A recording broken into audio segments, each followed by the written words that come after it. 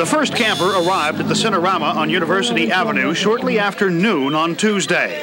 By 9 at night, the line encompassed several dozen people. The all-night vigil ends Wednesday morning at 11 when these people finally get to buy tickets to the first showing of The Empire Strikes Back. Do you think this is going to be as big as Star Wars? Bigger! Bigger! And yet a lot of the critics are panning it. Well, what do they know? Are you going to be missing any classes by being out here? Yes.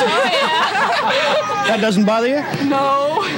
The Empire is worth it, huh? Right. What are you expecting from this one that Star Wars didn't give you? Build on the characterizations, hopefully. When Star Wars premiered at the Valley Circle Theater a couple of years ago, it had a run of 15 months. The manager of the Cinerama expects Empire to make it through Christmas at least. Most of these people think it'll be going strong much longer than that. When they get to the ticket window, it'll be a bargain compared to other theaters in Southern California. Seats are $4 each here. Hundreds waiting in line in Los Angeles will pay $5.50 a ticket. Dave Cohen, News 8.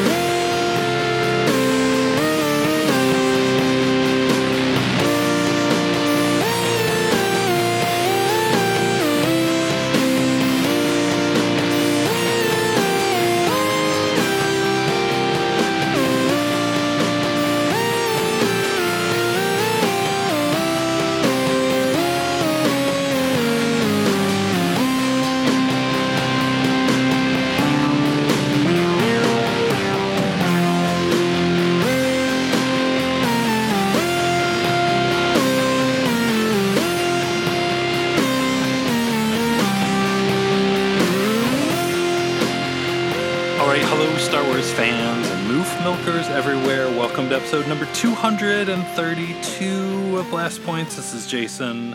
And this is Gabe. It's Saga Year, month 8.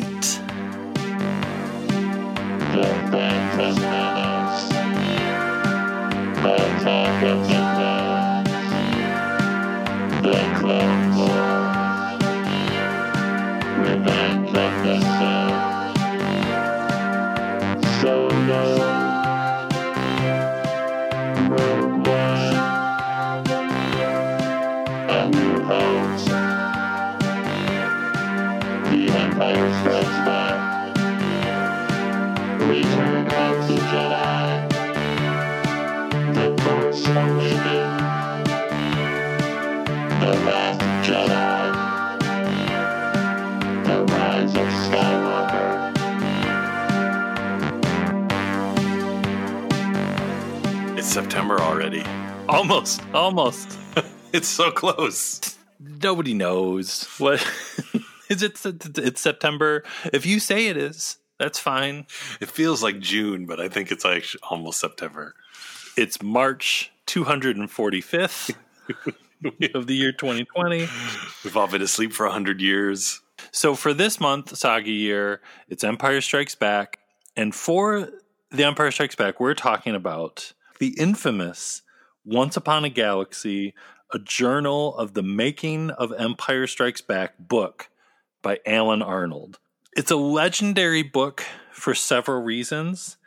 Its content is absolutely incredible and is still blowing minds, and kind of how impossible this book is to find nowadays. Unless you're Brandon from Talking Bay 94, who seems to run into them every time he goes to Half Price Books. He's a stockpile of them. It's like Scrooge McDuck. He's just sitting on a stack of Once Upon a Galaxy books every night. He doesn't even have a mattress. He just sleeps on the books. But it's long out of print. I don't even know if it ever even got a second printing. It came out in September of 1980 in paperback. It's kind of shocking it never came back out even in the 90s when everything was coming back out. And it's weird because on one hand you think, well, that makes sense because it was too raw and too real for them to put out. But it really, I feel like it's like the blueprint that the Rinsler books ended up being, and even the blueprint of like the beginning documentary, where it's just a kind of no holds barred. This is what happened making this movie. There's good stuff and there's bad stuff, but that kind of, it feels like a Star Wars making of, where they're just like, we're going to show you how movies are made, and this is how it really happens. It's like, yeah, the comparison of this to the beginning documentary is totally right on, because it just like that documentary, and even some of the ones for Attack of the Clones, or you could even say The Director and the Jedi, which we're going to get into it. I think Rian Johnson's read this book a few times, but it's like you're just hanging out on the set and just listening to things get filmed and listening to these interviews. Essentially, that's kind of what the author, Alan Arnold, was doing. He was a film publicist that got hired to work on The Empire Strikes Back, and he just, is it spelled out in the beginning of the book? Was he kind of hired to write this making of book, or did he just kind of start doing it on his own because he was the publicist? I think it was they hired him just to write this book, or at least to have someone on set chronicling what was happening. I guess, yeah, now that you say that, I don't know if it's specifically spelled out if him writing the book was the point, or after he wrote this journal, they just decided to compile it all into a book. That's a really good question that I wish I had the answer to.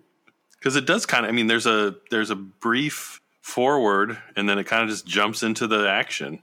And you read about, like with this book, people paying just outrageous prices for it on eBay sometimes. And people are like, oh, I always wanted to get that book, and I searched for it, and it's $300-400 online for a tattered old paperback from 1980, which I found mine at a used bookstore in Grand Rapids in the 90s for $2. And it had that and the paperback, The Making of Return of the Jedi, which I was like, oh my God. And like at the time I'd never heard that. I didn't even know these books existed. I was like, what is this? And the Jedi one is a little bit more, I don't know, safe. It's not as gossipy and not as juicy as the Empire one. But I remember this one being like, even in the 90s when I got it, I was like, what? Why haven't I heard about this? Like, this is nuts. I missed out on this book for a long time. I didn't really know it was a thing. And I think just recently I realized what it was. And then, of course, I wanted to get it. And yeah, I think the best I saw, you could get like a rough copy on an Amazon maybe for $30 or $40 on a good day. It's out of print, which means it is available in other means if you look hard enough. And I'm glad I finally read it, because it's really interesting. And even though some of these stories, maybe, you know the story by now, you've read it, either excerpts from it in the Rinsler books, or you've just heard these stories, but it's a really fun read. And I think it's really interesting too, because it's like, because he's a publicist, or just because it's the late 70s, but it's just very wordy and pompous and sometimes pretentious. And there's the filming of the movie. And then because it's a journal, there's just Alan Arnold's thoughts for the day. And sometimes they're interesting and sometimes they're kind of ridiculous. And it's just overboard in a way where, after being used to reading a lot of very, here's an interview, this is what happened, all these little extra bits of just his thoughts and feelings about the film industry and these people making the movies, really give it a different feel from a book, really give it a different feel from other books I've read, and kind of the way these type of books are written these days. Yeah, because he doesn't seem especially too amazed with the whole Star Wars thing, which at that time was just this one movie that came out that was enormously successful. He doesn't really seem to care for it too much. Like we're going to get to it, but there's several times he calls the characters cardboard. He seems to have kind of a distaste for some of the marketing that went along with it and the merchandising. It doesn't sound like it's his kind of movie, really. Which is I can't imagine something like that coming out today. But it gives the book its very unique tone and his very unique perspective in, just the fly on the wall telling you what's going on the set of this crazy, insane movie. Well, and it's also one of those happy accidents kind of time where they happen to have this person there at the beginning, not realizing how much drama is going to come from the making of Empire, and that the movie's, eventually going to be behind schedule and over budget and be probably more exciting than they thought the production would be when they started, which just makes it even the more special that he was there to basically chronicle this whole experience day by day. Because the crazy thing was, like, back in the late 70s, mid-late 70s, there were no bonus features. There were no making of documentaries, really too much like on TV. Like, there was the making of Star Wars, but there were a lot of making of movie paperbacks. The first one I kind of know about, and I know like way, way, way back in the day when we talked to Jonathan Rinzler, kind of talking about his influences, he talked about the Jaws log by Carl Gottlieb.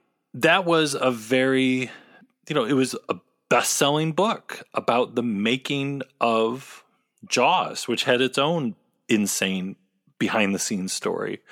And there were a ton of them. I mean, there's a paperback book for the making of Raiders of the Lost Ark. I have a paperback book for the making of Exorcist 2, which is insane to think about. Like, well, how many, if they made a book about the making of Exorcist 2, The Heretic, how many making of books for movies were there in like the late 70s? I think there were a lot. Probably the majority of them are way out of print and have just kind of lost to time, probably. It was a whole thing back then, because how else could you get the story and how your favorite thing was made? And of course, there's going to be a making of book to the sequel to the most successful movie of all time at that time. And in this book and the research used to make it did contribute greatly to Rinzler's making of Empire Strikes Back book, his amazing, huge, massive treasure trove of information. And fascinatingly enough, in the expanded edition of Rinzler's book, all the audio clips are just Alan Arnold's raw recordings on tape. You can hear Alan Arnold like talking to Harrison Ford. And there was some story too, like I remember an interview Rinzler did before his making of Empire came out, where they literally rescued Alan Arnold's tapes from the trash at Skywalker Ranch, like out of the archives or something. It would make sense now why this book wouldn't be reprinted, because a lot of the juiciest bits made it into the making of Empire book. But up until that point, it is kind of incredible that this didn't get re-released or put into a compilation with the making of Return of the Jedi and something for A New Hope, like they, like the annotated screenplays book kind of a thing.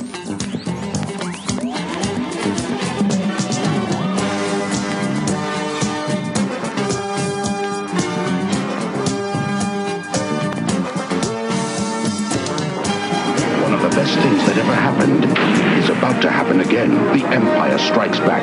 Han Solo is back. Laugh it up. Fuzzball. Princess Leia is back. I just assumed he's a Wookiee. I can arrange that. Yoda's back. In fact, the whole gang is back. Join me. The Empire Strikes Back for a special limited engagement. Rated PG. Wait for me! Now playing at a theater near you.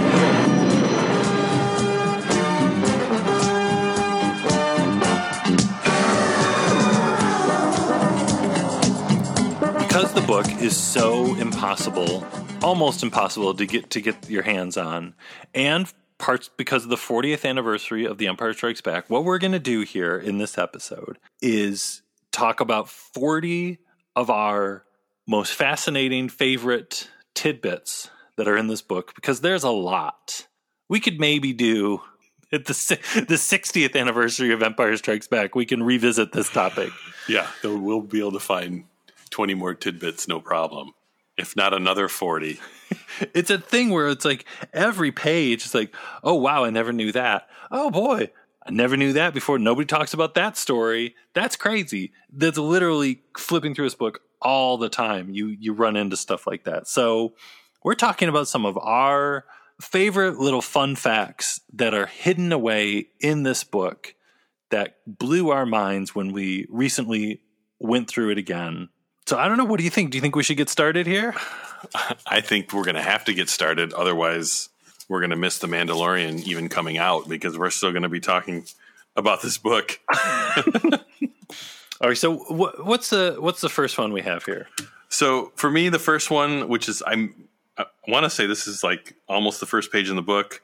Alan Arnold's just kind of talking about stuff, and he brings up how the impact of Star Wars, the movie, reminded him of the impact of the musical Oklahoma, which I had never thought about, and how that was a show that didn't have big stars, and it was just a great show that broke a lot of conventions of stage musicals and became a huge hit, which is not the normal thing you think of getting in a Star Wars book. And later on, he does a similar thing talking about Charles Dickens and his Pickwick Papers books and how that was like the Star Wars of the 1900s, with the technology of the time making it a big hit and all the merchandising and stuff for those books. So I thought that was really interesting. That's not, like I said, the normal stuff you get in a Star Wars book. So that was the first one that jumped out to me. It makes sense, because every day I go into my closet and I'm like, well, what Pickwick Papers shirt am I going to wear today? Yeah. Well, what's my mood? Well, this next one goes right along with our thing, a theory that Rian Johnson maybe has this book memorized. I wouldn't be surprised, because there's a quote in here on page 15 from Irvin Kershner, where Alan Arnold talks something about, what's the conflict between good and evil in the films? And Kirsch says, here's his quote, well, for example, Princess Leia's rebel forces will not do anything in order to win. They will not sacrifice lives. They do not descend to the level of the enemy. That's the difference between the rebels and the Empire. It's possible to fight because you love, not just because you hate. Sounds a little familiar. Just a little bit. You could maybe, say like, well, that's, a really cool kind of, way of looking at it. And it's also very, to the core of Star Wars, and Rian Johnson gets it. But there's other examples we're going to be bringing up where Rian Johnson's got this book memorized. He's reading it every morning and every night before he goes to bed. The cover's red and white. It's got a J in it, a capital letter J.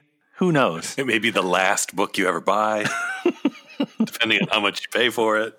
Anyway, okay, what's our next one?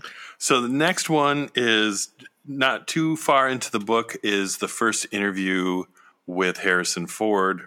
And the interesting thing going back and reading this is just now that we live in the future and we know that Harrison Ford becomes one of the biggest stars of all time. He's been in so many movies, to just see, there's an interview where he talks about what he's been doing since Star Wars came out up to Empire Strikes Back, and just how much of a pro Harrison Ford has always been, and how serious about being a star, or not so much a star, but being a good actor, I guess you could say. And it's just really interesting, him talking about his thought process of all the films he tried to do and the variety of roles he tried to do to make sure that he was seen as a actor who wasn't just someone from Star Wars. I think with the benefit of being in the future now, it's really fascinating to read his thought processes. And it's not like from Star Wars to the beginning of filming of Empire was that big of a chunk of time. And it's interesting reading that too, because you're like, Indiana Jones is still years away. Blade Runner is still years away. And most of these movies, I've never seen any of these. And I was like, I didn't even realize he was in a lot of these movies, because they're they're older movies, which isn't a bad thing. And he has smaller parts in some of them, and they're kind of lesser known movies. They weren't big hits at the time. Harrison Ford's always been Harrison Ford. I did The Frisco Kid with Gene Wilder. Nobody saw it. Which is pretty much that interview. So that's why it's great. What do we have next? So next is, with Empire, you kind of get a taste of the future of Star Wars, where they talk about press agencies hiring military helicopters to fly over the sets and take photos. But the best thing is, while they were in Norway, there was an old woman who skied out to the set, and they were so impressed with her that they gave her a huge interview. I think she worked for a local paper or something, but basically, yeah, an old lady on skis showed up on the set and charmed her way into a great interview. Our hats off to you, old woman on skis. We love you.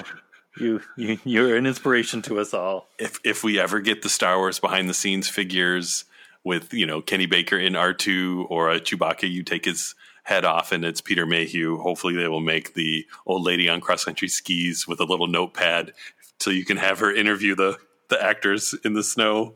Next one I had was there is a fascinating 3-4 page interview with Ralph McQuarrie. I don't know. I was so happy that he was interviewed in this book, and just kind of reading his thoughts on this stage in his career. I mean, you just imagine coming right off Star Wars and working on Empire, him and Joe Johnston, really defining the look of this galaxy, and just kind of how Ralph McQuarrie just doesn't even care. Like how Alan Arnold is just do you read fantasy? And he's like, no, I don't really care about any of it. Not really. Yeah. It's just how kind of humble Ralph McQuarrie comes across in this interview. It's so good. I like too that he keeps talking about how he just enjoys when he's in new places, sketching the machinery around town. Like he's in London working on this. So he's going around and just sketching machines by the side of the road. Ralph McQuarrie. Yeah, it's just so cool that he just pops up so early on in the book, and just, yeah, wonderful. There's a great quote with him talking about working with George on the original movie too, about how he says George had ideas about how his picture should look. In fact, I think the look of the picture was more interesting to him than the plot.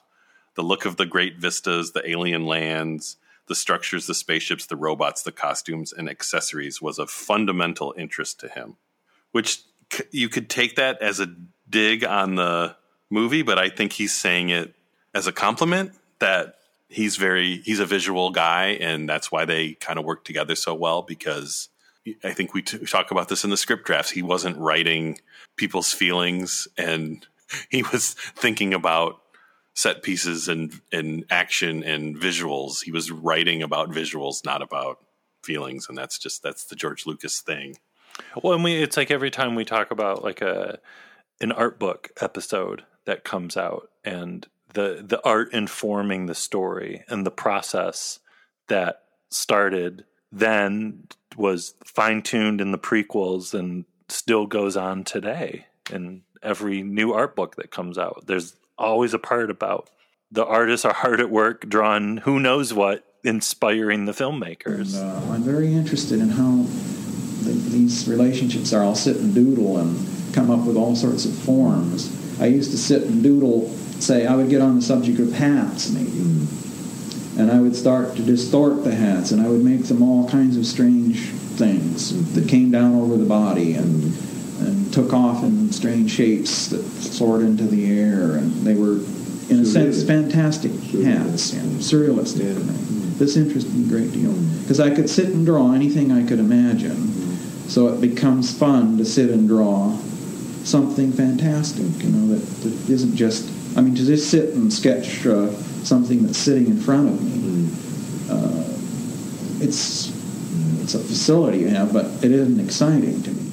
So another interesting thing, which you kind of get the impression that this was the case, but I think this is the first place I actually read it kind of spelled out, how early on they kind of wanted to keep the illusion that Chewbacca and R2-D2 and C-3PO were not people in suits. They were real robots and real creatures, and that was great for kids, because I kind of feel like when I was a kid, I never really thought that R2-D2 and C-3PO weren't real robots for a long time. Maybe till I was in college. I don't know.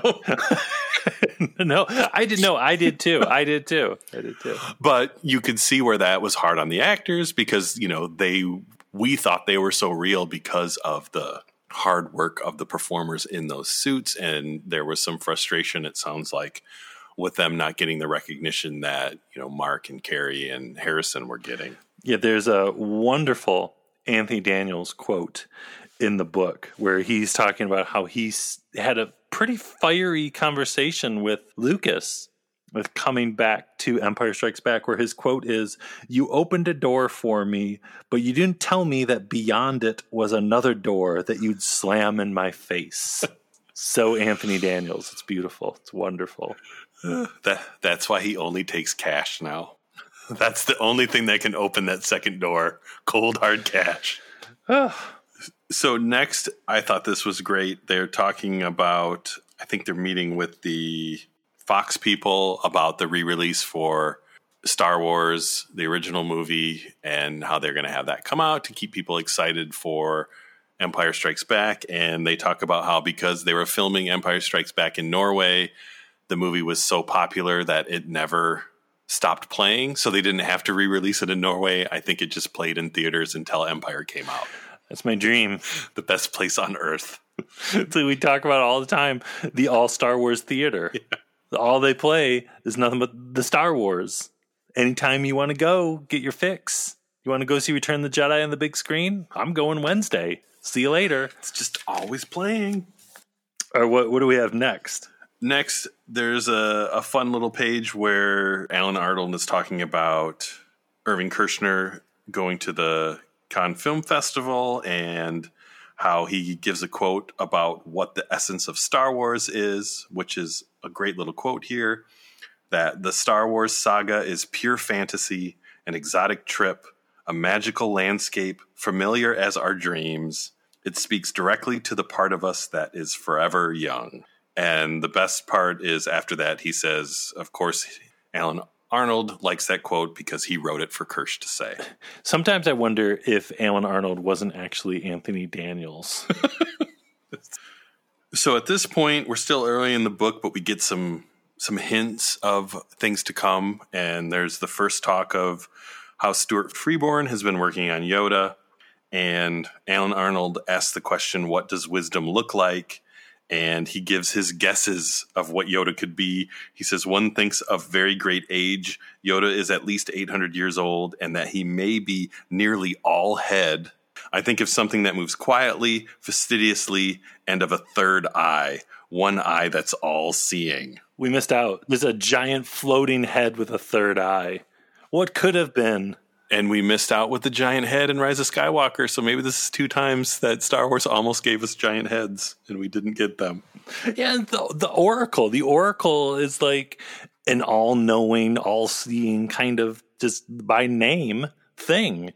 What is wisdom? We cannot know these answers. Yeah, no. Well, maybe there's a couple copies of this book floating around at Lucasfilm. Maybe that whenever people are working on new stuff, they're like, you should read this little book.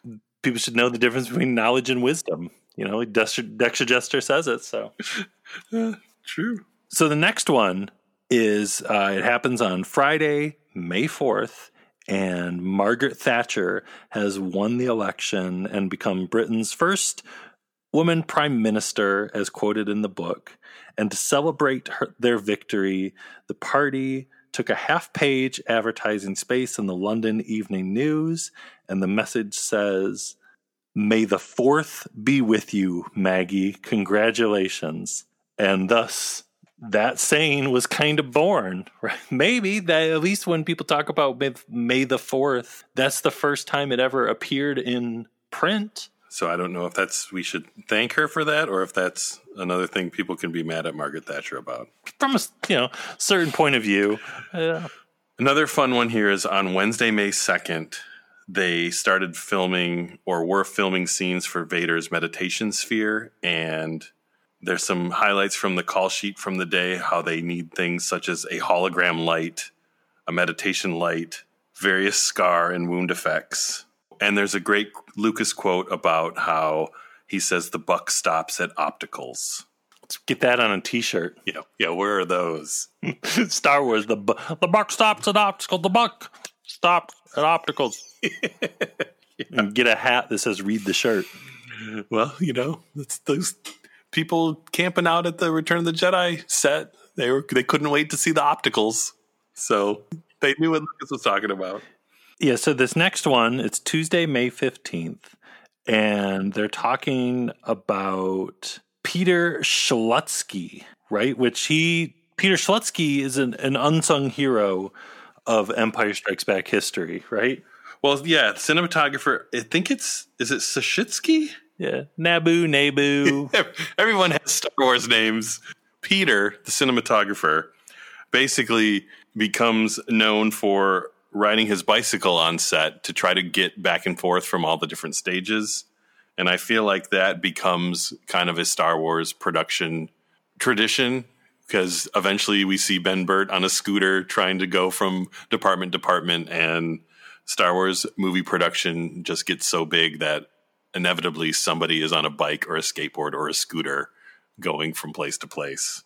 Jetpack, a BMX bike popping wheelies. That was probably Rick McCallum. I always thought he just had roller skates. Watch out, dude. Here I come. Skating backwards while he's going over the shots for the day. Looks great. Puts on his shades and just rolls away. Next is an extended interview with the great Paul Hirsch, editor Paul Hirsch, which is just full of gold. My favorite Paul Hirsch quote in this book, though, is he's talking about like the difference between Star Wars and The Empire Strikes Back, like from an editor perspective. And his quote is talking about Irvin Kershner. Yes, he's moving the camera quite a lot. In Star Wars, the camera hardly ever moved. Therefore, much of the film's energy was generated from the editing. In this film, there's more camera movements and more energy is generated without the need for such rapid cutting. Which, as Star Wars fans, we all like, oh, well, yeah, of course. But also, that's kind of insane. Well, and it's one of those things, too, that you forget how different the movies are, because in your mind, it's all the same story. And you've seen the story so much that sometimes you kind of just are oblivious to the fact that there is a different feel visually between the two movies. With some of these movies, like The Empire Strikes Back, do we even watch them anymore? Like, or is it just like the songs that we've heard 1,000 times in our life and we know by heart, and we can pretty much close our eyes and put the movie in our brain VCRs and play them? It reminds me of like when, not too long ago, somebody was talking about how the shot in Raiders of the Lost Ark, when Marcus Brody comes to Indy's house, it's like nothing you've ever gone after before, and all that, and how that's just one long shot. And that was mind-blowing to me, because I was like, I've watched Raiders of the Lost Ark 10,000 times, and I've never noticed that was all just one shot with the camera just slowly moving on a track. But it's a thing, like, we don't even... Do we watch these movies? I don't know. Yeah, it's a good point. Right, because at this point, it's like the Star Wars noise machine, and it's just on, and you hear it, and you're happy, and you watch, you pay attention. It is an interesting phenomenon, because you do pay attention because you know it so well, but yeah, you're missing out what's right in front of your face because you're just so used to it that you don't even realize what it is.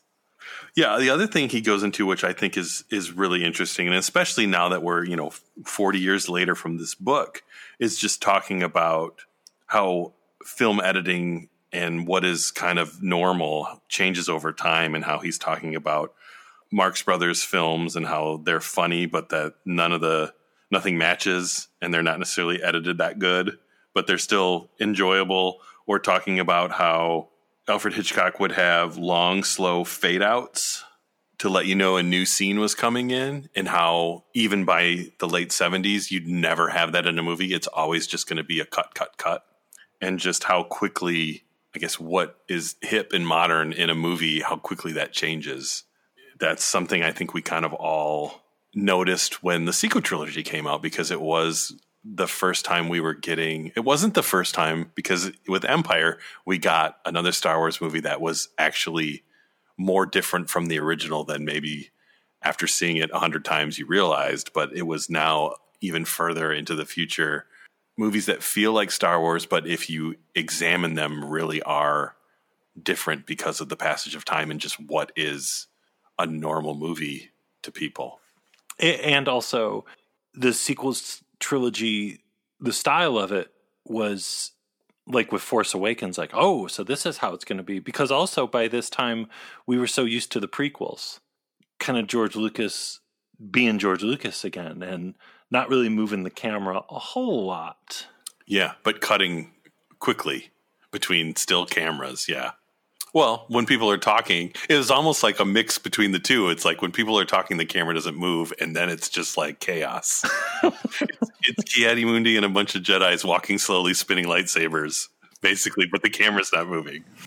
That information that you had to give, presumably, is where our three young adventurers were and their sort of position in relation to their continuing saga and so on, how they stood as the movies started out and what their situation was. Yeah. Also, the problem was also that we had too much information. I see. And an audience has no way of evaluating what information is important and what is not unless we give it a certain emphasis and focus. And I think the problem that we just resolved in the last pass through was we focused the story much more and simplified, sort of streamlined the information so that we weren't distracting the audience with a lot of information that really didn't matter. So in this book, we get kind of a taste of the future from both one of the visual effects supervisors, Brian Johnson, and also Lucas himself, in two different instances talking about the future of film and how it's going to become digital. Brian Johnson talks about how they have this basically like a television to use to do some optical effects with, where they're filming this like tiny kind of higher resolution, almost television. And then later on, Lucas talking about how he sees that film is going to become more like video and it's going to be electronic and digital. This is what, 1978? He's saying how that's just right around the corner. Yeah, Lucas's quote, "I think film will more and more convert to video, a more electronic medium. The day will come when video will be of equal quality to film, and when more people switch over to using video instead of film to shoot theatrical motion pictures." Yeah, and this is, 1978, maybe 79, and he's predicting what he does in 2001 and 2. He's a patient man, just waiting for the future to catch up to him. I liked when he, was more interested in practical effects and wasn't so obsessed with doing everything on a computer. Okay, anyways, moving on. We're going back over to Mark Hamill and Harrison Ford. And they're talking about how they just learned that there is going to be a Star Wars radio drama put on by National Public Radio and in Britain by the BBC. Harrison Ford is kind of miffed that somebody else is going to be playing Han Solo. His quote is, "Until something like this happens, you don't really realize how possessive you've become of the characters you're playing." Mark Hamill says, "I want to play my part on the radio. I'd play it for fun. I don't want some other guy playing Luke." But I love that for one day on the set of The Empire Strikes Back, they were like, "What? Radio dramas? What now?" And moving right along on the same page with the radio dramas, there's an interesting discussion about how, all this time, and they talk about this earlier when they're in Norway, just how Mark Hamill's wife, Mary Lou, is pregnant and the baby is overdue. It's going to come at any time. And they're talking about whether or not they're going to make an announcement to the press that Mark Hamill had a child, because Mark Hamill's such a sex symbol. They don't want the mystique of sexy Luke Skywalker to be a dad. And, now we know that they end up announcing it and don't keep it a secret. But this is kind of some of the little tidbits throughout the book where it's just kind of like, wow, it's crazy that there was a day that they thought about that and like, well, I don't know what we're going to do. We don't want to ruin the mystique of Luke Skywalker. And I think that's fun to think about now all these years later too, because it seems like Han Solo's the cute one and Mark's just the goody guy or something. But I guess, there's a lot of people there's a little bit of chest there. I don't know. In his New Hope outfit. It just isn't fair. Come on. We've got to do something. Got work to do. Got him! I got him! Good 5 standing by. Watch that crossfire, boys. I know what you mean. We're going to the Dagobah system. Just hang on. That's all right. Dagobah. What's the matter? You smell something? So this next one is one of the best things in the whole book, right? I think so. Well, there's a big section with a lot of talk about Kenny Baker's life, and as you can imagine, some of it's entertaining. Some of it's kind of sad and tragic, but probably the most entertaining is how he got into a little bit of trouble because there was a beer promotion in Chicago and they had Kenny Baker there and they advertised it as the best thing to come out of a can since R2-D2. Where are there any promotions still existing for this beer advertising thing in Chicago? Were there T-shirts made, posters, signs with Kenny Baker on them? Does Steve Sansweet have them? Where can we get them? Well, in between Billy D. Williams and Colt 45 and Kenny Baker and whatever beer this was, if we look hard enough, did every Star Wars actor do a beer promotion? If they didn't, why didn't they? That's what I say. Chewbirka. Peter Mayhew should have been doing that. 2-1 beer. Have a beer, sir. So moving on, one of the most amazing parts in the book is a extended transcript, basically, of a day of filming in the carbon freezing chamber. It's like the main event of the book because you're just reading everything that's going on. Harrison Ford, Carrie Fisher, Irvin Kershner, absolutely fascinating. And it's just full of amazing, incredible moments from beginning to end, right? Yeah, and the great thing is a lot of this did get carried over to the Rinzler Making of Empire book, and pretty sure it got carried over because it's the meat of this book, and there's audio clips from some of this because basically the story with this is Alan Arnold convinced Irving Kershner to wear a wire, basically. And he had a microphone on him and a wireless transmitter and was basically mic'd the whole day. And Alan Arnold recorded it and transcribed pretty much everything that was happening. And it happened to be another one of those happy accidents where it was a very eventful day. And it starts with Harrison Ford going over dialogue with Irvin Kershner. Yeah, Harrison shows up on set and Irvin Kershner's like, we got to talk about this scene. It seems like the carbon freezing scene, at least as written, wasn't clear enough for Irving Kershner. So, yeah, it starts with him and Harrison briefly talking about it, I think, on the set, and then they go back to his office to kind of figure out what is happening in that scene and what they're going to say. Why is Leia and Chewie there? Why is Lando there? Why don't they just freeze Han and Carbonite and not tell anybody? And they're basically kind of working through the how and why of the scene. And it is really fascinating just to kind of see the thought process and how much Harrison Ford contributes and just how kind of obsessive Irving Kershner is with this. And like the parts where Harrison Ford's kind of talking through things and Kersh is just like saying the lines over and over again, kind of ignoring Harrison Ford. Well, and it's fascinating to think that George Lucas isn't there and they're just changing the words. Like, this doesn't seem right. You know, most famously, the I love you, I know.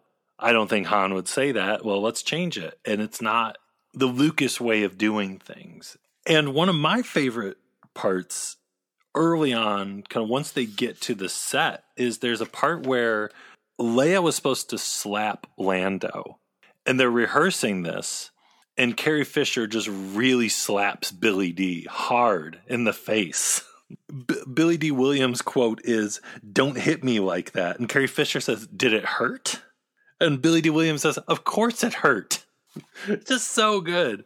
Well, and all of this is kind of building off the fact that the set was kind of insane. I mean, the set was what you see on screen. It's like scaffolding with no railings on it. So everyone was worried they were going to fall off. There were guys in masks as stormtroopers they thought were going to fall off. All the steam and everything. I mean, this is before digital effects. So all that steam is on set, and those steam machines are super, super loud. And it sounds like in the book, like they can't just turn them on. They have to like prime them. So they're like always on, like getting primed up so they can have them on during the set. So in between takes, they're like trying to talk about stuff and they can't hear anything because those machines are on. It's 100 degrees in there. I think Peter Mayhew, they sent him home one day because he was almost going to faint because it was so hot. Everybody's hot and grumpy, and it all combines into this just very tense situation. And in the middle of all this, everyone's favorite comes by. Yeah, so everyone's like yelling at each other, basically. And Kirshner says to himself, what a day. I've got problems with actors. Everybody's furious with each other. Yeah, and then up comes David Prowse. And he says, Kirsch, I'm going to change the subject. Completely take your mind out of all this. My book just came out.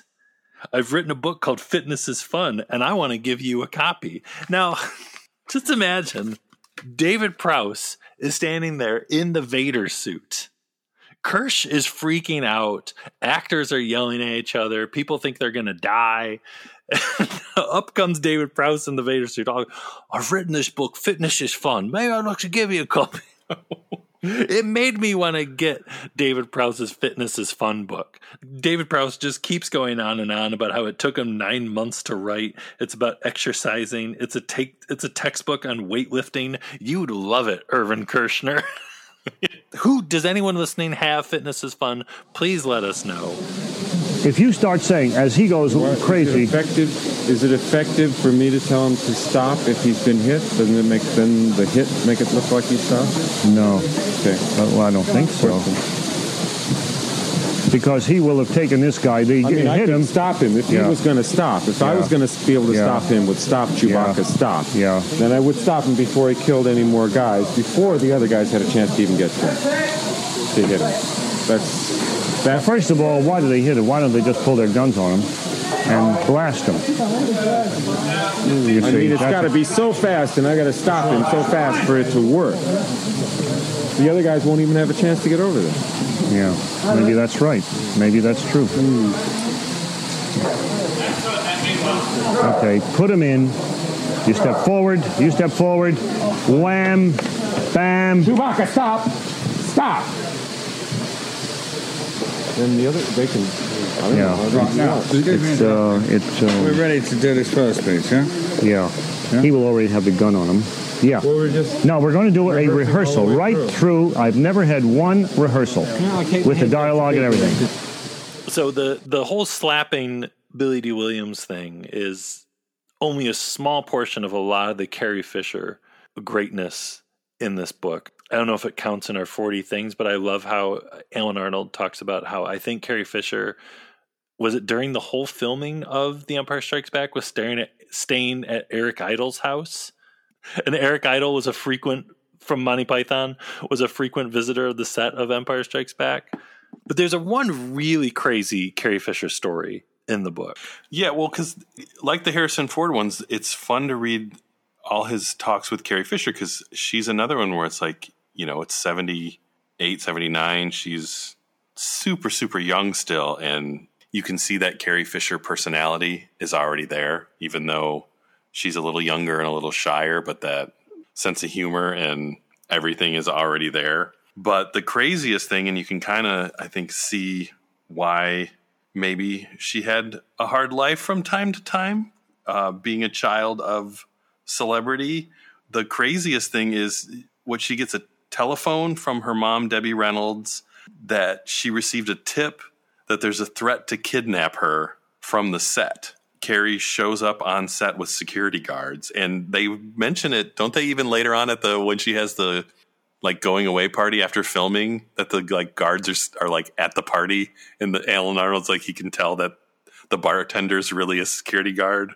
Yeah, and when they're filming, there's all this drama about a book about Eddie Fisher and all this crazy stuff. And again, it's like we said in the beginning, it's just you're a fly on the wall, and it's all these actors' lives. You have serious Harrison Ford talking about all the movies he's done and all the range he wants to show, and someone's threatening to kidnap Carrie Fisher, and Mark Hamill's already got a baby, and they don't know if they're going to keep it secret. And David Prowse is thinking about recording an album about fitness, singing with a pop group, which probably would have been disco, and we really missed out if it never happened.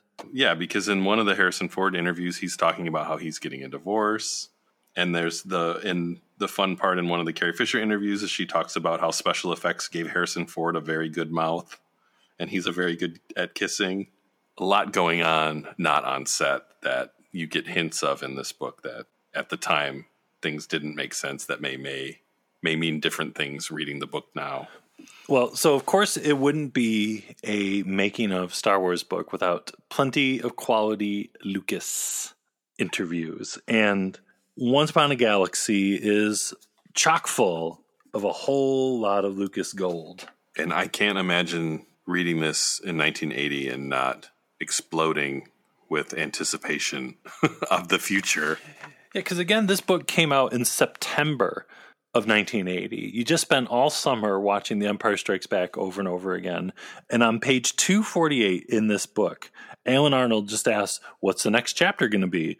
George Lucas, the next chapter is called Revenge of the Jedi. It's the end of the particular trilogy, the conclusion of the conflict that began Star Wars between Luke and Darth Vader. It revolves that situation once and for all. I won't say who survives and who doesn't, but if we're ever able to link it together, you'll find the story progresses in a very logical fashion.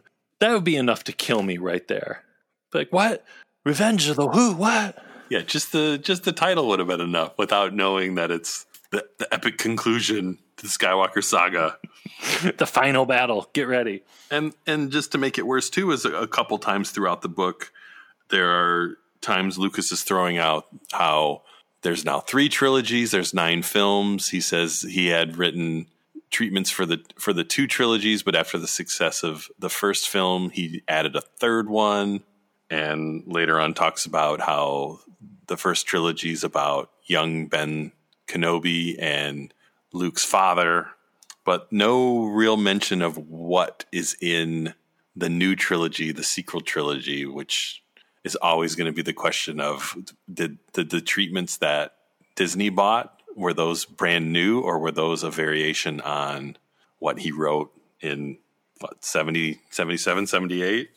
Who knows? We'll never know. Nobody will know. Somebody knows, not us. That's okay. I'm fine not knowing.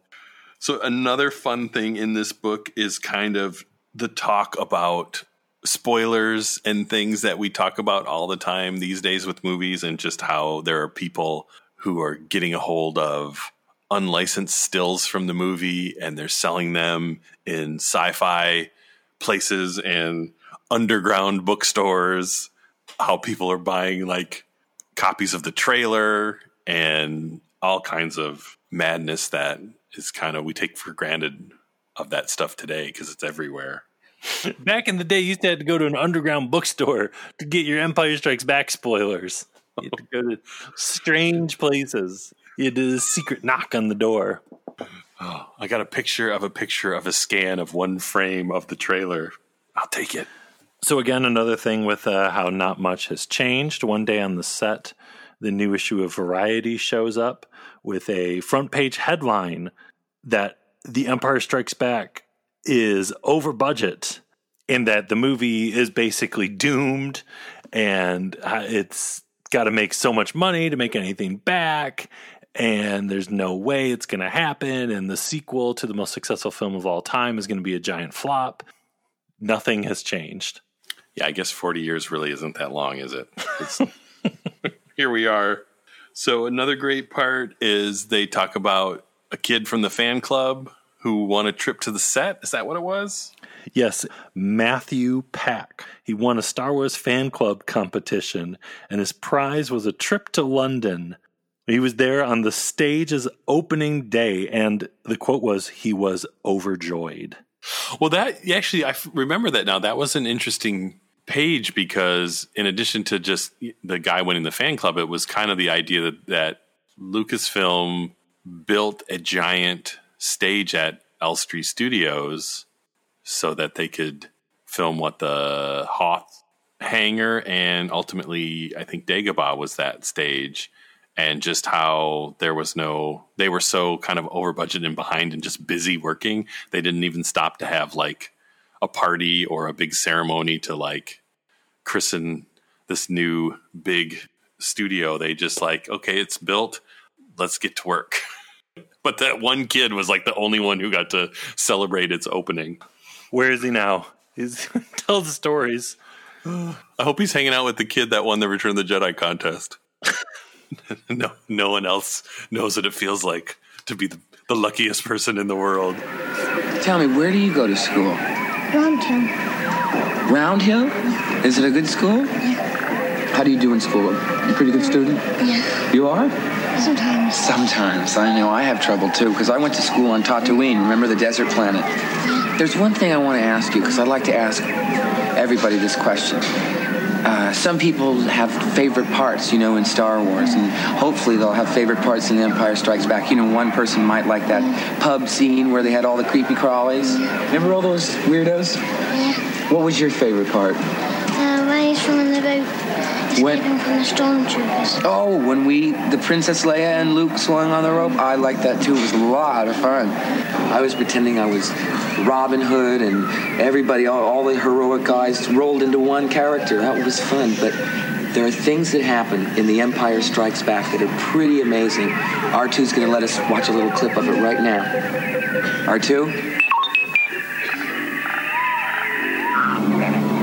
So next, there's some great little bits with Alec Guinness in the book, but probably the best one is him talking about all the letters he gets, and a particular letter he got from a female fan, I think in America, right? I think that's where all the crazy letters were from.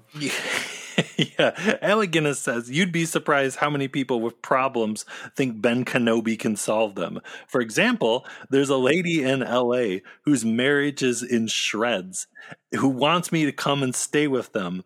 The dotty ones who want a guru in the house are all mainly in California. So, that Alec Guinness sass there. I just love that the person in California is married in shreds. I need Obi-Wan Kenobi in my house 24 hours a day. You must do what you feel is right, of course. It makes sense to me. Go tell him your feelings. Tell him you don't like the way he talks to you. It's not right. I don't even think I can count the amount of times each week I'm like, well, what would Qui-Gon do today? If only I could call Qui-Gon on the phone and he could come sit here. So it totally makes sense. The next one is, I think one of the other really cool just little bits of the book is Irving Kershner talking about the Luke and Yoda in Yoda's hut scene and just how much that scene is the heart of the picture, and really getting into the part after that where Luke decides to go save his friends and how that decision to leave his training and go save his friends is either a sign of Luke's strength or a sign of Luke's weakness, depending kind of in true Star Wars fashion on your point of view. Now, what does that sound like? Yeah, I wonder if when Rian Johnson was sitting down to write the screenplay for The Last Jedi, did he have a copy of this book and did he just read, like, fast forward through the Irvin Kershner parts of like, well, this is a similar situation. I'm going to read everything Kershner said about it. And there's a lot of little nuggets in what Kershner was saying that are pretty clearly in The Last Jedi. Yeah, the exact quote, which is great, is he says, "This decision is the element of ambiguity that makes the picture's content so rich. Whatever Luke decides can be interpreted in two ways. His decision can be seen as a character strength or a character weakness, depending on how you look at it. What is moral, to try to save the world or to attempt to rescue the friends closest to your heart? That is the moral dilemma and the root of the matter." It sounds like Last Jedi to me. So. Well, it sounds like Star Wars. I mean, it's the best Star Wars. Again, we've said this a million times, but it is funny when you think there was only the one movie and a lot of the core kind of heart of the saga wasn't even there yet until Empire kind of brought the extra layer to the story that's now carried over into to prequels and sequel movies. It's all true. He finish what he begins. I won't fail you. I'm not afraid. You will be. You will be. The next bit can be described as Mark Hamill has a snake in his pants. You can interpret that two ways, but only one way would be correct as far as I know, and that was during filming while they were in Dagobah, a real live snake crawled up Mark Hamill's pant leg and freaked him out a little bit. It was all about the image. You can't say that Mark Hamill is having a baby. He's got a snake in his pants. It's all... That's the story they ran in Tiger Beat.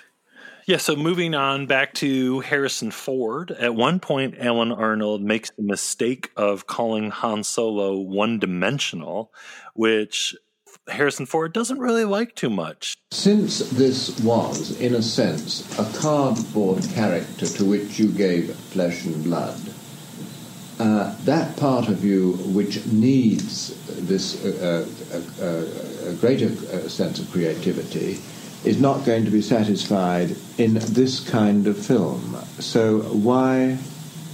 Play it again. No, you told me to ask you that question. No, that's wonderful. That's a hard question. And the answer is that you got it all wrong. It's not a cardboard character for me at all. It's as real as anything else. I never knew that the character only had two dimensions till critics told it to me. I don't play the third dimension because it's not the author's, it's not the director's choice to do that. But it's there. It has to be there. I don't have to play it because it's me. It's part of me. And the simpler I keep myself, the more it shows. So this is as much an acting job to doing something as seemingly simple as this as any other. I don't find this any less. I find this maybe more fun than many, but I don't find it any less or more difficult than others. The most difficult thing is trying to communicate with people who make it difficult to communicate, who put somehow ego between you and an idea, and that doesn't happen here because there's no pretension. This is a simple kind of enterprise. And as such, the motives of people involved are generally pretty straightforward. And I enjoy the experience of working on this stuff. And I enjoy playing this character. That's it for me. I mean, I've had the opportunity to do other things in between, so it's not the only stamp in my passport. But I cannot conceive of a negative aspect to doing this film. That's the thing. We're coming to it again later, but it's the mystique always around. Well, Harrison Ford hated playing Han Solo, and he hated it, and he wanted him to die, and all that. But also, he's not going to stand by when Alan Arnold calls him one-dimensional, and he was just like, "Why can't I be in the radio drama playing Han Solo? I am Han Solo." Things are always taken out of context, and people always assume the worst, when in reality, just because you need a break from something doesn't mean you don't still like it or proud of the work that you did. Totally. 100%. Yeah. So next, another mirror of the future Last Jedi from the past, Empire Strikes Back. Mark Hamill and Irving Kershner didn't always get along and had some disagreements about the character of Luke Skywalker. Never heard about that before. What does that sound like? Yeah. More drama on the carbon freezing set. Eventually, their disagreements kind of moved on from character discussion to just full-on temper tantrums between the two of them. And what happens? They have a big blowout. Basically, the way Mark Hamill tells it is that Irving Kershner told him not to make a certain facial expression. And Mark Hamill said that he didn't do it, and Irving Kershner said, yes, you did. And then Irving Kershner says, well, just go see the movie and you'll see what you did. And Mark Hamill said, I don't even want to see the movie. Irving Kershner says, really? You're not going to go see the movie? Cut the lights, cut the camera, cut everything. Why shoot it? Mark doesn't want to even go and see it. Things kind of came to a boiling point for a little bit between Irving Kershner and Mark Hamill. And again, the second movie in this series, the follow-up to a very popular one, and expectations on what the characters should be doing and who's doing what. And it's like reading this book. It's one of those things where you have to put it down every once in a while and just be like, wow, really? Whoa. Yeah, and now whenever you watch the end of Empire or whenever they're on the carbon freezing set on Bespin, it's like, oh, that set looks so cool. And then you think about this and how angry everyone was because it was so hot and loud and steamy in there. Everything was steamy.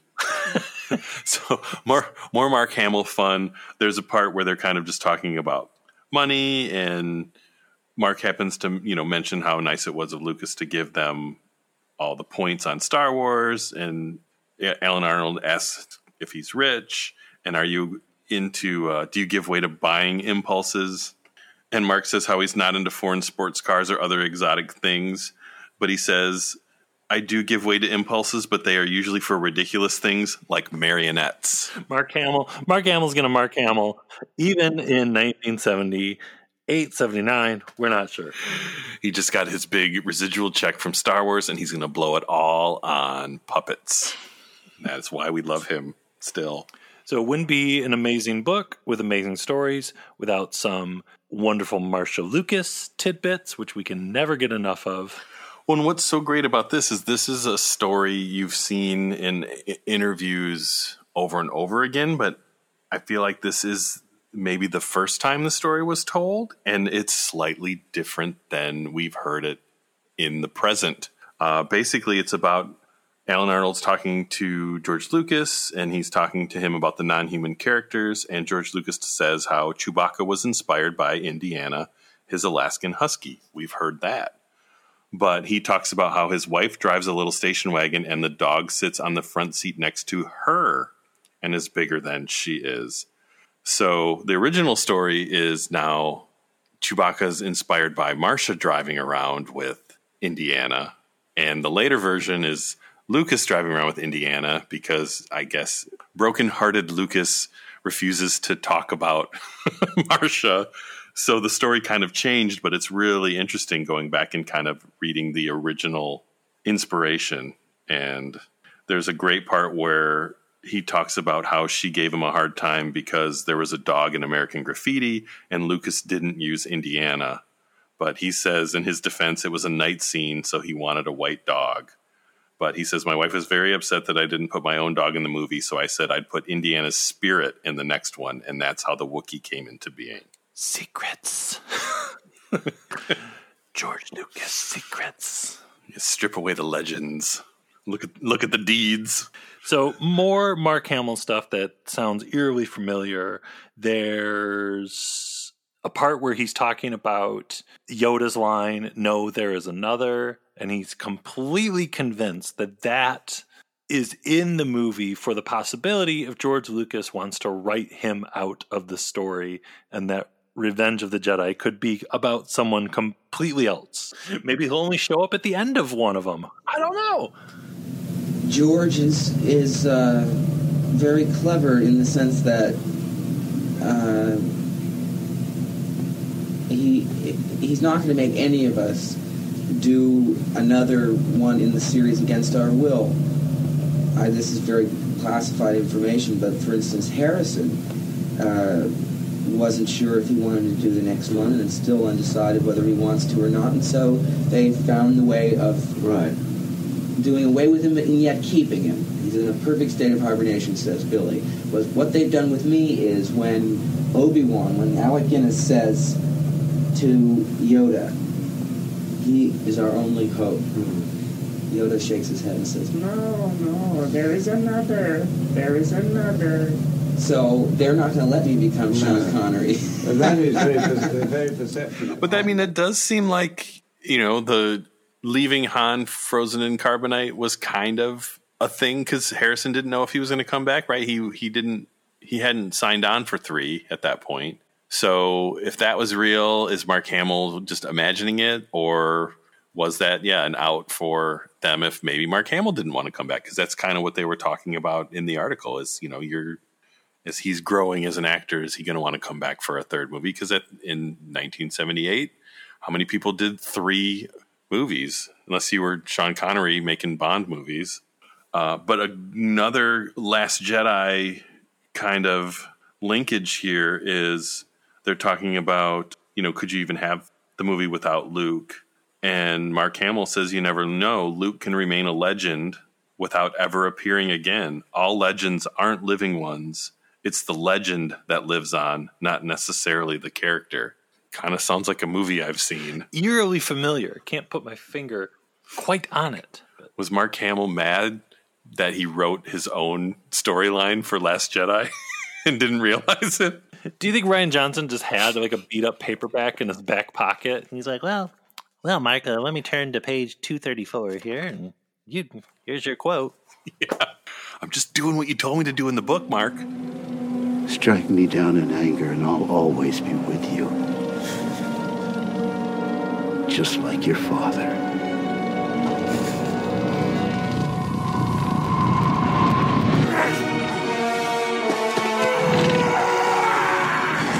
So this is a fun one. Alan and Irving Kershner go to Gary Kurt's house. Gary Kurtz and his wife are not there. They're somewhere else. And Kirsch basically goes through their record collection, playing tidbits from different records, grabs a big stack, and they leave. Alan Arnold doesn't know what's going on until Kirsch explains he's putting together a temp track for John Williams for the film. I was like wondering what's in Gary Kurtz's record collection. Like, there was the temp track, jazz. Well, it sounds like it was all classical music. Okay, that makes sense. But I want to know what's in Gary Kurtz's vinyl collection. That there should have been a chapter where Alan Arnold just lists every album in the Kurtz family record collection. That's what we really want. That's what we need. Yeah. But I found that really interesting. I never realized that there was a temp track for Empire. Like, we've heard the stories of the temp tracks for the original Star Wars because they didn't know what the music was going to be. But by the time they did Empire, I think I'm just used to the prequel movies where it sounds like Lucas just let John Williams go nuts. But maybe for Empire, I guess they did have a temp track. So getting towards the end of the book, there's some really quality Ben Burtt, John Williams stuff in there, right? Yeah. Just when you think, hey, where's Ben Burtt? Ben jumps out of the bushes. But what's really interesting is, and this is another one of the things where this book's kind of raw, is it kind of starts out with Ben Burtt being a little annoyed because there was, I think, a meeting with Lucas and Kirsch and Gary Kurtz, basically going through and spotting the film with John Williams to figure out where they wanted the music to be. And at that time, Ben wasn't invited because of whatever, but he was disappointed because he has strong feelings about sound effects and the sound design being created in conjunction with the score as opposed to being tacked on independently. And what I thought was really interesting with this is this comes up again in, was it the Revenge of the Sith documentary? Because there's tension there of should the score be louder or should the sound effects be louder? That just jumped into my head reading this because that's it's a very Ben Burtt thing to happen, but just what is more important at a certain point in a movie, and can you design them in a way where they don't have to compete? You don't have to turn one down to turn the other up, because he kind of goes into talking about when he worked on Invasion of the Body Snatchers, which this kind of makes me, I never actually saw that version. I kind of want to watch it now because he talks about the guy who did the score. It was his first movie score. So they actually worked together on making sure the sound effects in the score were developed concurrently and worked together, as opposed to being two things that were just layered over top at the end. Yeah, Ben Burtt's work on Invasion of the Body Snatchers is fascinating. When I rewatched that a few years ago, 3-4 years ago, I had no idea Ben Burtt did the work on that, and seeing his name in the credits blew my mind. So yeah, moving on to John Williams' house, something we've all wondered about. What's going on inside? What's the book have to say about the inside of Johnny Williams' house? Well, Alan Arnold gets to his house. Apparently it's immaculate, and John Williams apologizes for the mess because he's remodeling his music room or something, and it sounds like it's John Williams is John Williams all the time, and he has a really clean house that he's embarrassed of it being so dirty. Sorry about the mess, baby. I had a roaring party last night. But they do reiterate the fact that another thing, I think I've heard this, but it didn't really sink in until reading the book, that he wrote the score for Empire in pretty much 3 months. He started in November and was done by end of January. Incredible. Absolutely incredible. George was right about the idiom of the music in the picture. I mean, he didn't want, for example, electronic music. He didn't want futuristic cliche outer space, future centuries kind of noises. He felt that since the picture was so original in its the different creatures, places unseen, sights unseen, noises unheard of, and all the rest of that, the music should be on a fairly familiar, emotional, kind of visceral, gut level. It led me to the stylistic direction that I went to in the Star Wars score, which is, in the first instance, tonal. It's traditionally orchestral. I mean, there are no electronic instruments. There's nothing synthesized in it. It's all acoustic and natural, and the music could be played in an auditorium just the way one hears it in the film. But I think the music relates to the characters and their human problems, and even when they're Wookiees or whatever they are, you know. So, closing it out, we've got some rapid fire, chunky bits from Once Upon a Galaxy. Gabe, what have we got? At one point, Alan Arnold's talking to Irving Kershner about the romantic tension in the movie and would kids get it. And Kirsch talks about how his son was into girls when he was 9, and he would talk to girls on the phone when he was 10. What goes on in the Kershner house? I don't want to know. George Lucas was almost paid $100,000 to direct a movie called Lady Ice instead of working on Star Wars. What could have been? My new movie, Lady Ice. George Lady Ice Lucas. You know George Lucas, the director of Lady Ice. Does George Lucas even like ice in water? I would say no. He just likes cold water. The ice just slows him down. There's a part where they're talking about Bespin and the Ugnaughts, and they refer to them as the Hogmen, which they are, little Hogmen, except for who's the cousin? God, what? Yeah, the tall human cousin, Ugnaught. He's not a Hogman. Random tidbits from Paul Hirsch. They shot 120 hours of footage for Empire. They printed 60 hours of that, and then were trying to edit that down to 110 to 120 minutes. And ultimately, what's Empire like? 130 minutes, something like that. Is there anything cool in that other 60 hours of footage? 60 hours. I'd buy a ticket. Maybe 30 hours of it is just the Wampa trying to break through the ice wall. Fine with me. Another fun one, Alan Arnold's talking about merchandising and all the Star Wars stuff that exists. And he has a great little paragraph here of, if you wish you could wash with Star Wars soap, soak in a Star Wars bubble bath, dry yourself with Star Wars towels, slap on a little Star Wars perfume, put on Star Wars slippers, and read by a Star Wars nightlight before getting into Star Wars pajamas and going to bed between Star Wars sheets in a room decorated with Star Wars wallpaper. And if you couldn't do that in 1978, 9 or 80, you definitely can do that now. So I don't know if he was saying that was a good or bad thing, but it's a real thing at this point. And his name is Steve Sansweet. He does it every night. And finally, closing it out, if you have the physical paperback version, in the middle of the book, there's 2 sets of wonderful black and white behind-the-scenes photos. There's Phil Tippett animating a Tauntaun, just classic stuff. There's an unnamed ILM person working on 21B. There's one photo of George Lucas looking very close at Yoda's face. And my favorite black and white photo in the paperback is a photo of Gary Kurtz in Norway with his wonderful beard covered in snow. So we had cold Chewbacca covered in snow, and in this photo you can see Gary Kurtz covered in snow. And now if we ever get a Gary Kurtz action figure, they can do a second version where it's cold Gary Kurtz and just paint a little snow on his beard.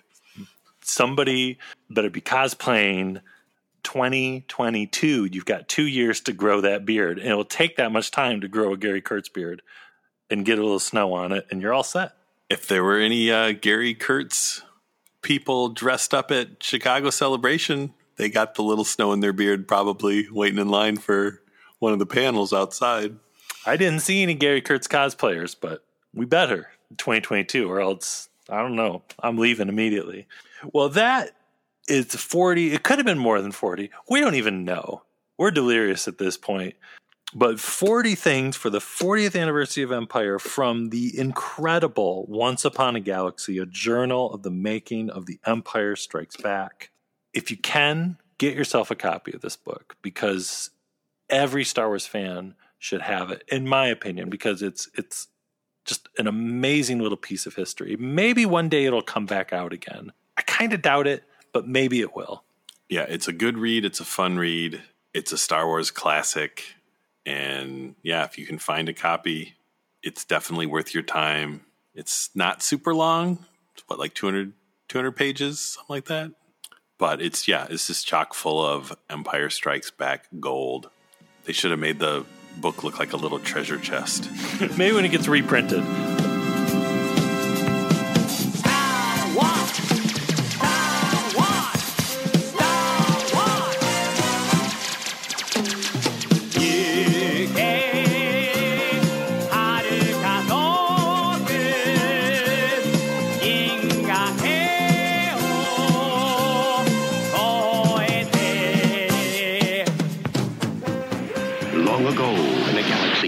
Far away, the Star Wars saga began, and Kenner continues the excitement. Papa! Tauntaun Hoth-Wampa and action figures each sold separately. Han Solo! Hell, it's got Luke! Papa! Watch it, Tauntaun! Gotcha! Tauntaun comes with an open belly rescue feature. You'll be okay, Luke, as soon as I chase away that thing. Papa! Tauntaun Hoth-Wampa and other action figures each sold separately from Kenner's Star Wars The Empire Strikes Back collection.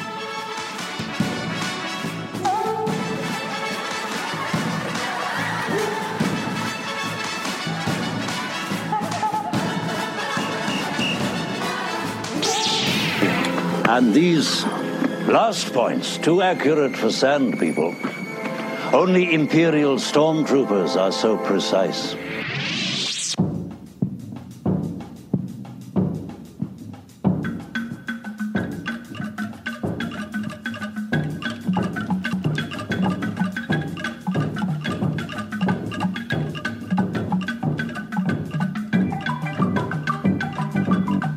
All right, Apple Podcast reviews. You know the deal. If you are listening on some sort of Apple thing, when you're done listening, leave us a little review. Write something nice so we can read your review on an upcoming show. And you probably hear other podcasts talking about it. It helps the show in some way, like it moves us up. So if somebody searches Star Wars, like maybe Blast Points will come up because Apple thinks people like it because they give it reviews or something. We don't know how it works. Nobody knows. But the bottom line is we love reading those reviews. We really do. And after that, make sure you check out our website, blastpointspodcast.com, and follow us on Instagram, Twitter, Facebook. And if you're on Facebook, sign up for the Super Chill group. You won't be disappointed. It's like a little Star Wars celebration in the Chill group every single day. I don't know, maybe Jedi Club is coming back sometime soon. Maybe. Who knows? It could happen. And if you want to support the show in a different way, we have got the Blast Points Army over there on Patreon, where every month we're doing bonus episodes. We're going to have another bonus episode later this month. And Mandalorian Season 2 is going to be starting up. It's going to be crazy over there on the Blast Points Army. And we got to give a shout out to the new members of the Blast Points Army this month. And that is a huge thank you to Jordan, Richard, and Philip. Thank you. Thank you all, and thank you to all the members of the Blast Points Army for your incredible support. We appreciate it so much. But that about wraps up episode 232 here. Saga year, Empire Strikes Back, another saga year down. But don't be sad, because next week, it's Ewok month. So maybe you will be sad, and we'll be sad that you're sad. Get your affairs in order. Make sure you have a will. Drink a lot of water, because it's going to be a lot of Ewok movie talk for the next few weeks. September's a long month. And we've gotten to the heart of Blast Points. It's either a good thing or a bad thing, depending on your point of view, how much we're going all in on Ewok month. Next week is all about Caravan of Courage. So you might need some courage. But we're looking forward to it. We've been looking forward to it for a long time. So that's next week. Ewok month begins. But yeah, thank you everyone so much for listening, and we'll talk to you then. Bye-bye. May the Force be with you. Goodbye, old friend. May the Force be with you.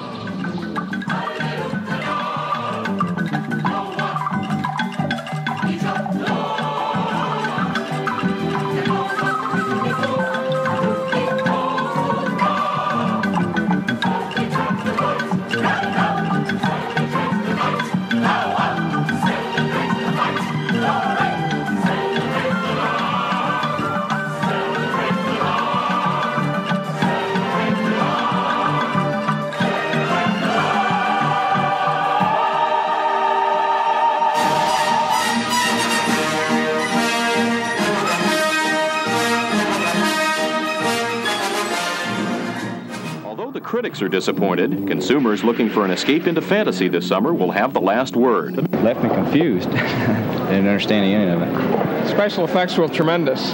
Really enjoyed it. Oh, I thought it was pretty good. I didn't like the ending. It could have been a better ending. It's a nice beginning to a new religion. It was fantastic. I like that. Force be with you. The big question mark is whether the Force is still strong enough to make the Empire successful as Star Wars. If not, the future of the whole series could be lost in space. Gene Cubison, News 8, East San Diego. May the Force be with all of you.